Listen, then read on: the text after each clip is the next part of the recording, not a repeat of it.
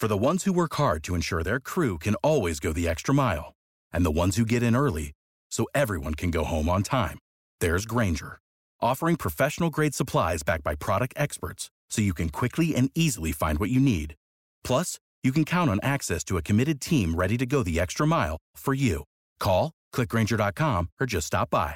Grainger, for the ones who get it done.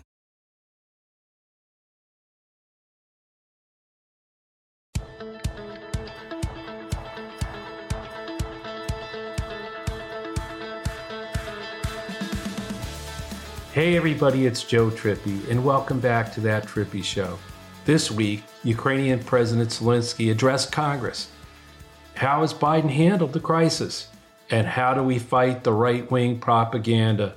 Also, a union update, and even some reader questions if Alex gets us there. Alex, what do you have? I'll do my best.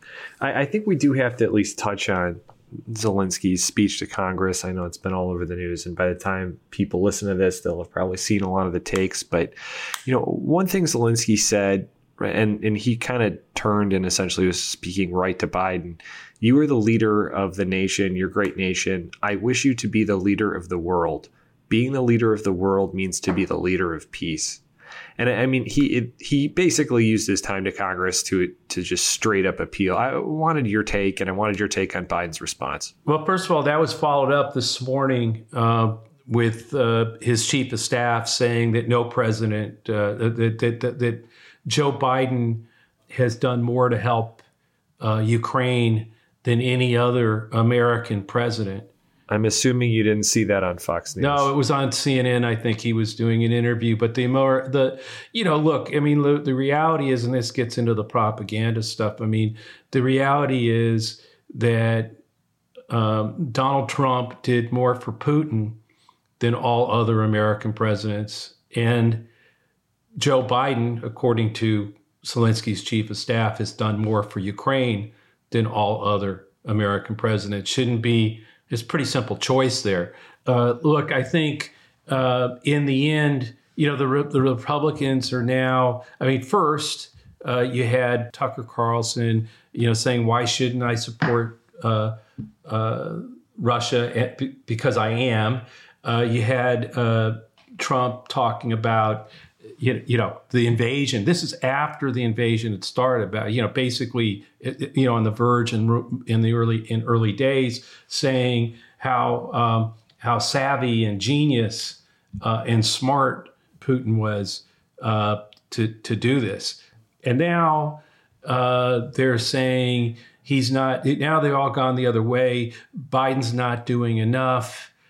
All in sort of like a, hey, first we were for this thing. Now let's try to let's bungle into World War III, which I think is the most important thing about what Zelensky said about president being world leader for peace. That is, I think, exactly what Joe Biden is trying to do and what he's done an excellent job of so far, of doing everything without escalating that he can to support Ukraine, that all the West can to support Ukraine, but to avoid escalating into a World War III situation. That in the end, if it's pulled off, will be the world leader who got us to peace. Obviously, Zelensky, in the thick of it, needs more support, is going to demand things that even he knows he can't get, in the hopes that it gets him more of the things he can get, whether it's javelins and drones. But that's, so he's fighting a military battle on the ground and also a rhetorical battle in terms of motivating the world to Ukraine's cause. And I think Putin has very few options, none of them good, left. And Biden has given, and the West collectively have done a strong job of getting the weapons and supplies to Ukraine so that they can continue to fight their military battle there. But at the same time, Biden in the West has, engaged in an economic war that has brought Russia's economy to its knees. The one of the things that's happening today, as we talk about this, we'll see tomorrow, but suddenly today there were a lot of flights back and forth to the Urals, and an unusual number of flights from Moscow to the Urals, and an unusual number of flights from Moscow to Dubai. The flights to the Urals were back and forth, and I've been watching Michael Weiss on Twitter. We'll put his handle in the show notes, and others' discussions about this. It's unclear what all that is about, whether it's an exodus of oligarchs and others to safer ground, or even leaving the country, or whether it's a more ominous sign about elites to bunkers or safe havens because of where Putin intends to go. But this is a critical period, and I think Biden and the State Department and our allies are trying to do both things at once. One, make sure Ukraine has everything it can to win the war, but also not do so without escalating, but do everything it can to bring Russia to its knees. And we'll see where that goes from here. But this is, you can't call out Tucker Carlson, the Marjorie Taylor Greens, the people that are literally pushing Putin and Kremlin TV talking points every day. It's just, there's just no words for it. Traitorous. Well, it's either that or get us into a war. I mean, it's like there's no. That though is trying to make Putin's madman theory work for Putin, right? It's a really if there were ever a time for all of us to look at what Joe Biden's doing and say, no, it's not too slow. It's not, it's not that he's not doing enough. No, it's leadership, damn it. He's building a united coalition, calm, steady, building concerted and coordinated action across nations, forging agreement, bringing Russia's economy to its knees, strong, calm, steady leadership. That's America's Joe Biden. And that's the message the world needs to hear, not this carping bullshit and Republican and Russian Putin talking points that so many on the right are doing every day. This is not the time to continue the division that's going on, not at this moment when we need to be unified. The world needs to, and Putin needs to see, as he's seeing with the unity between the United States and our allies in Europe and beyond, and maybe even China is starting to move behind this coalition, and we'll see what happens there. But no, this is really, you compare the brave Russian woman, news worker, who held up the no war sign, and risked 15 years in prison to do so. Can you imagine that happening? And we've tweeted about this happening at Fox with a staffer there standing behind Tucker Carlson saying, no war, don't believe his lies, don't believe his propaganda. And by the way, the only thing that worker would face, with one, they'd be an American hero, but two, they'd be fired. That's it. No one would be face 15 years in jail. Yeah, dragged off and arrested. Yeah. I think she's out now with a big fine. I think probably because of the notoriety that sort of gave them some pause to make a martyr of her. But in any case, she took that risk, and there's no one going to take that risk in the right-wing media, particularly at Fox News. Although I wish some of my former colleagues would step up. It seems like, and again, obviously Tucker's been starting to flip-flop a little bit, but it seems like a lot of elected officials. He's not flip-flopping a little bit. Yo-yoing crazily. Yeah. No, he'll be right back at whatever the thing that that it's his audience. He's basically feeding them anything they want to hear to keep the eyeballs. That he'll puppet Putin to do that is just amazing. It's beyond the pale. Put it not Tucker then, but a lot of Republican elected officials, you're starting to see all these strong statements in support of Ukraine. What do you make of that? Well, they're all because they were all for it, and then they saw those pictures. They saw what all of us were seeing. They saw how appalled people were, how even their own base had jaw-dropping, my God, what is Putin doing? They saw a whole, Putin's unfavorable, or is he the enemy? Is Russia the enemy? Those numbers went sky high in the United States, approaching 85%.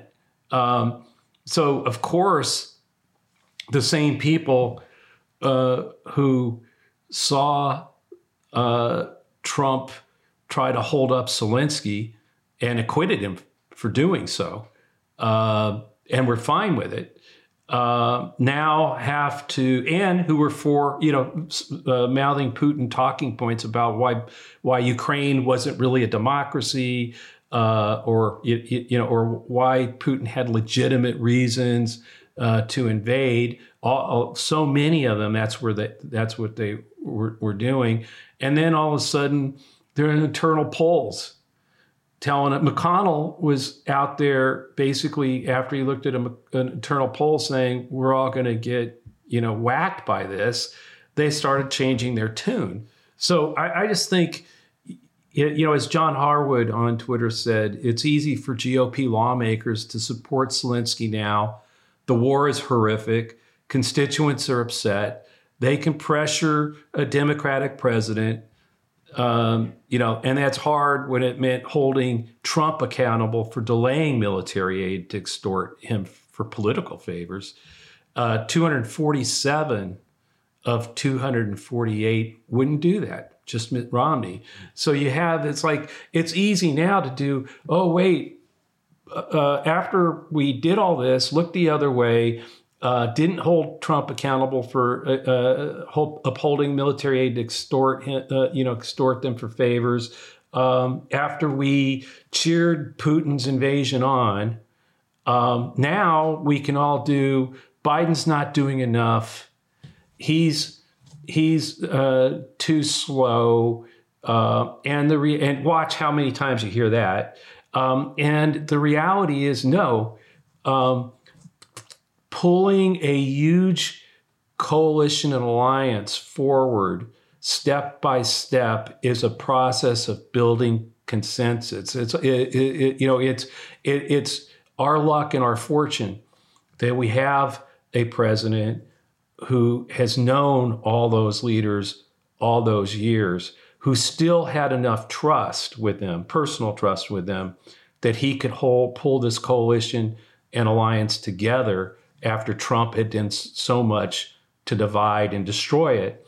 But it's our fortune that he's been able to calmly and with steady leadership get the Germans to agree to abandon Nord Stream 2, which is a huge hit for them economically, to get to all the economic pain that all the Western democracies are going to feel because of the and to get them to put all the sanctions on Russia and try to destroy the Russian economy and bring Putin to his knees.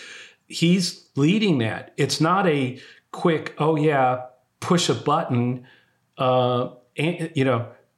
fix. And by the way, all those, arguing for a lot of things that might require pushing a button are insane. I had one of my old track buddies, Carl King, who was the anchor on the mile relay, called me yesterday and was really concerned about World War III. He's somebody, we ran together in the 1970s, like 50 years ago, so we're both old.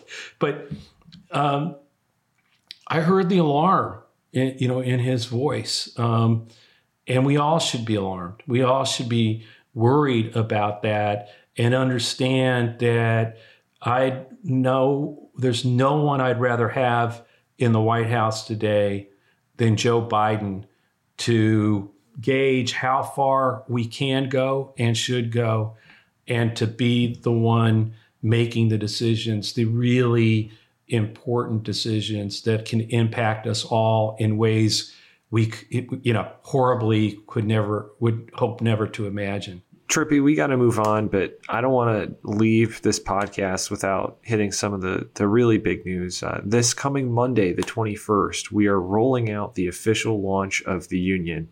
There's a lot to talk about there. What do you want to hit? Well, look, this is pretty big. We've all been talking about this. Alex and I and our guests have been talking about it for a month or two as we were building it and had the soft launch. We're up near 50,000 Americans who have joined the union at, by the way, jointheunion.us. For those of you who haven't done it yet, please do so, and please tell your friends. But first of all, look, it's the official launch. We're going to be launching the new website, and we'll be hosting a town hall to kick it off. The union's official launch week starts on Monday evening at 7 o'clock Eastern time. I'll be there. Maya May from We're Speaking is moderating, and some of the great volunteers helping power the union will also join us, so don't miss it. You can RSVP at jointheunion.us/town hall. We'll put a link to that in the show notes. But look, this is all this we've been talking about, that there's a real fight, and that it's not right versus left. It's not Republicans versus Democrats. It's pro-democracy citizens versus authoritarianism and autocracy. And what I think, we've been talking about is I think the invasion that Putin's invasion in Ukraine, a democracy where Zelensky got 73% of the votes in a landslide, it sort of makes the case, I think, that this authoritarian movement, it has been building for at least a decade. Longer, obviously, on the Putin side of things, but in the United States, it's been moving and growing probably for more than one decade. But my point is, it's the same thing. It's an authoritarian movement. It's why they praise Putin. It's why they align with him. Now they have to because we're still a democracy, they've got to dive for cover, given what he's done. But it's the same thing. And I think the union is that pro-democracy movement. We can defeat Trumpism, the authoritarians here, he would love to take control and take power for their own use. But we got to do it together, and that's a broad-based pro-democracy coalition, not across the ideological spectrum and across parties, Republicans, former Republicans, independents, Democrats, joining together, putting their skills and their interests and their together in a way that can make a difference in every community in this country in November of 2022, and carry and keep building that movement into 2024 to make sure that the authoritarian, that Jim Jordan is never the Speaker of the House and Donald Trump is not allowed back in the White House. There are millions more of us than there are of the authoritarian MAGA hats, and we need to make sure that we're organized, that we have a comms core to take on their disinformation, a tech core to build the tools that we all need to be active and to win in our communities, and an activist core that can organize for Get Out the Vote, for voter registration, a legal core that can help and support people like Mark Elias for legal fights that are going on out there, and for and to get court injunctions to keep polls open where we need to, where there's impediments being thrown in front of us by secretaries of state or election officials in states where they've made it all partisan. And on top of that, we need to go down ballot and make sure that that the union is focused not just on the Senate and the House races, but on Secretary of State races, attorneys general, the places that really may decide in some of these jurisdictions whether votes are counted or not. And, Trump's already taken to quoting Stalin that it's not who votes, it's who counts the votes, and they're doing a lot of that work. The union is going to combat. It's all of us combating. It's flooding the polls. It's taking on the disinformation. It's creating and building on what so many people have already done in the courtrooms and our illegal fights. Attorneys can sign up to help there. But you go to the site, you fill it out the forms, and we're going to plug you in to where you can do the most good. All right. Joe, we do have time for 2 quick audience questions. Ron from Virginia wants to know, will inflation get under control in time for it to matter in the midterms, or has the damage already been done? Look, it's kind of interesting because oil prices have dropped a lot since the initial surge of Putin's invasion, but gas prices have not. That kind of indicates oil companies using this to really take higher profits for that. And a little greed. No, not from oil companies. Right. Not them. No. So, and the other thing is interesting that inflation actually declined a little bit in the last report that came out about 2 days ago, I think. It was fascinating to see because, I'm looking at headlines, a CNBC headline that said oil prices dip, inflation doesn't grow as much as grew less than expected, something like that. And there was that was it. There was no breathless reporting that, right. Gas prices are lower. So on the other hand, I also think that there is, the Republicans are doing this inflation started before Putin's invasion. Biden and the Democrats are trying to, shuck this off and blame it all on Putin. Well, first of all, and they point out that gas prices were moving a month before the invasion. There's a couple of things. First of all, yes, there was inflation, and anybody would understand that COVID and the supply chain issues obviously created a lot of that thing. But the second thing, which is disingenuous, is look, the markets knew that there were 130,000 troops on the Ukrainian border and building up during that whole month. The oil markets were already digesting that and raising the price of oil as they saw the risk of an invasion go up.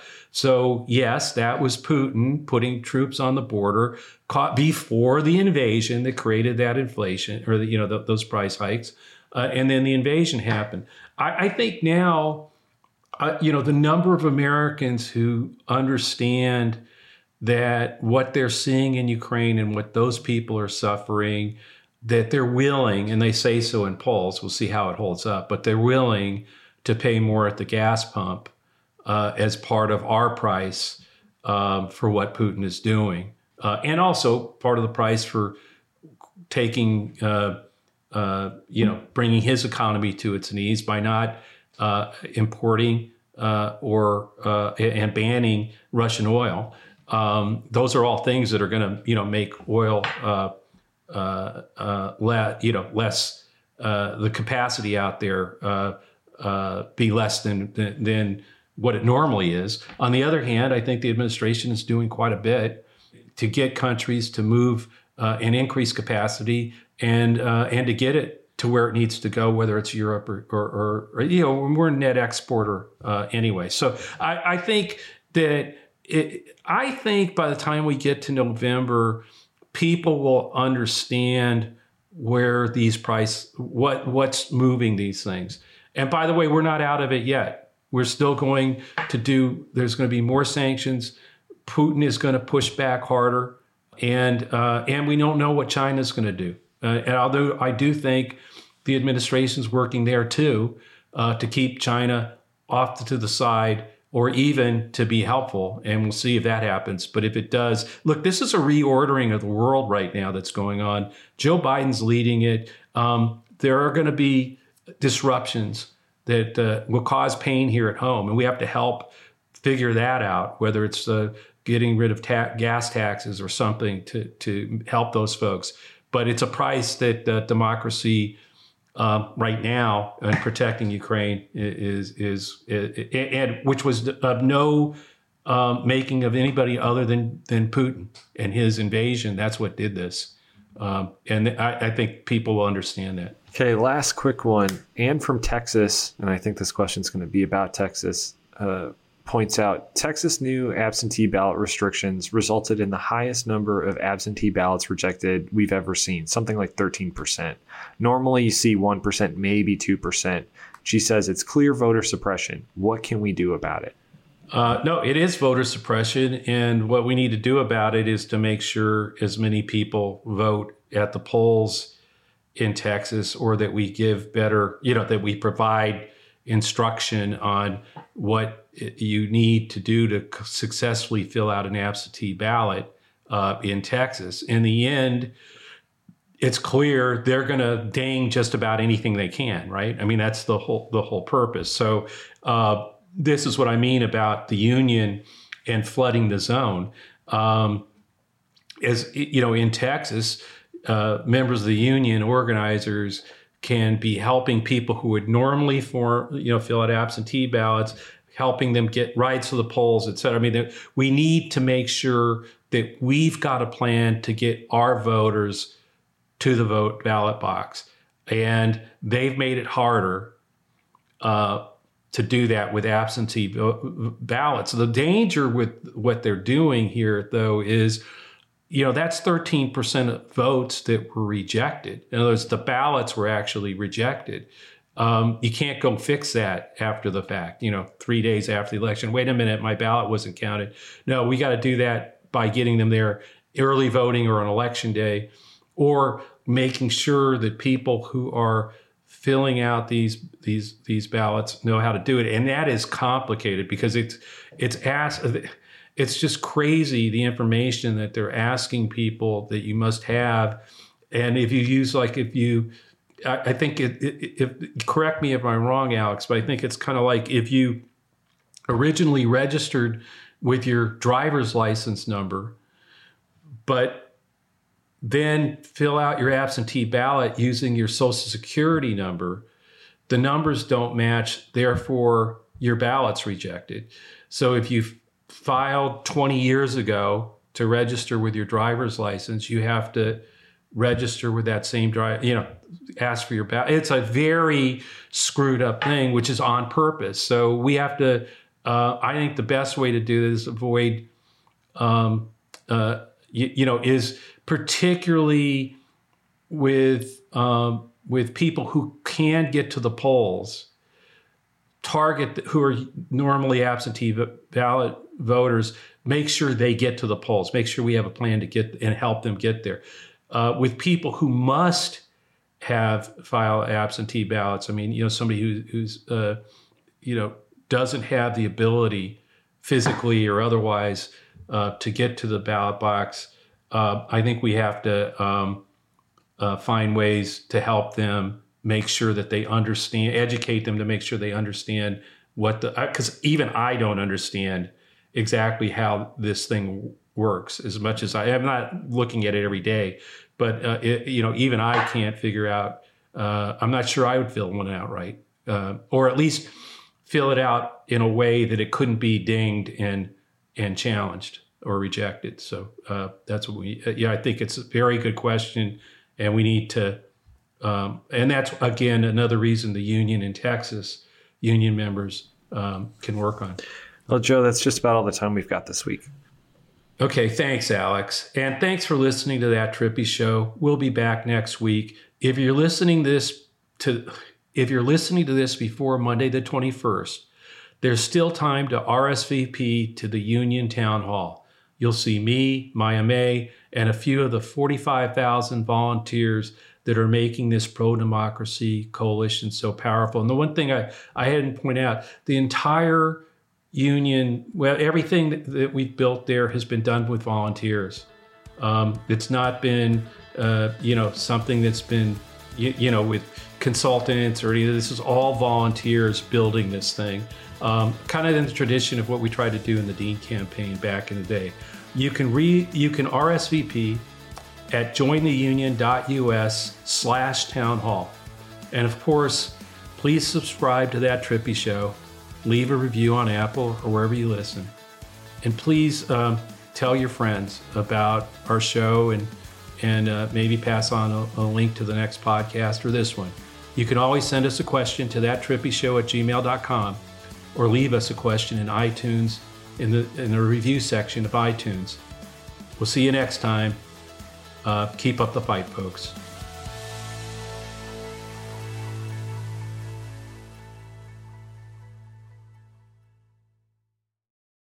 For the ones who work hard to ensure their crew can always go the extra mile, and the ones who get in early so everyone can go home on time, there's Grainger, offering professional-grade supplies backed by product experts so you can quickly and easily find what you need.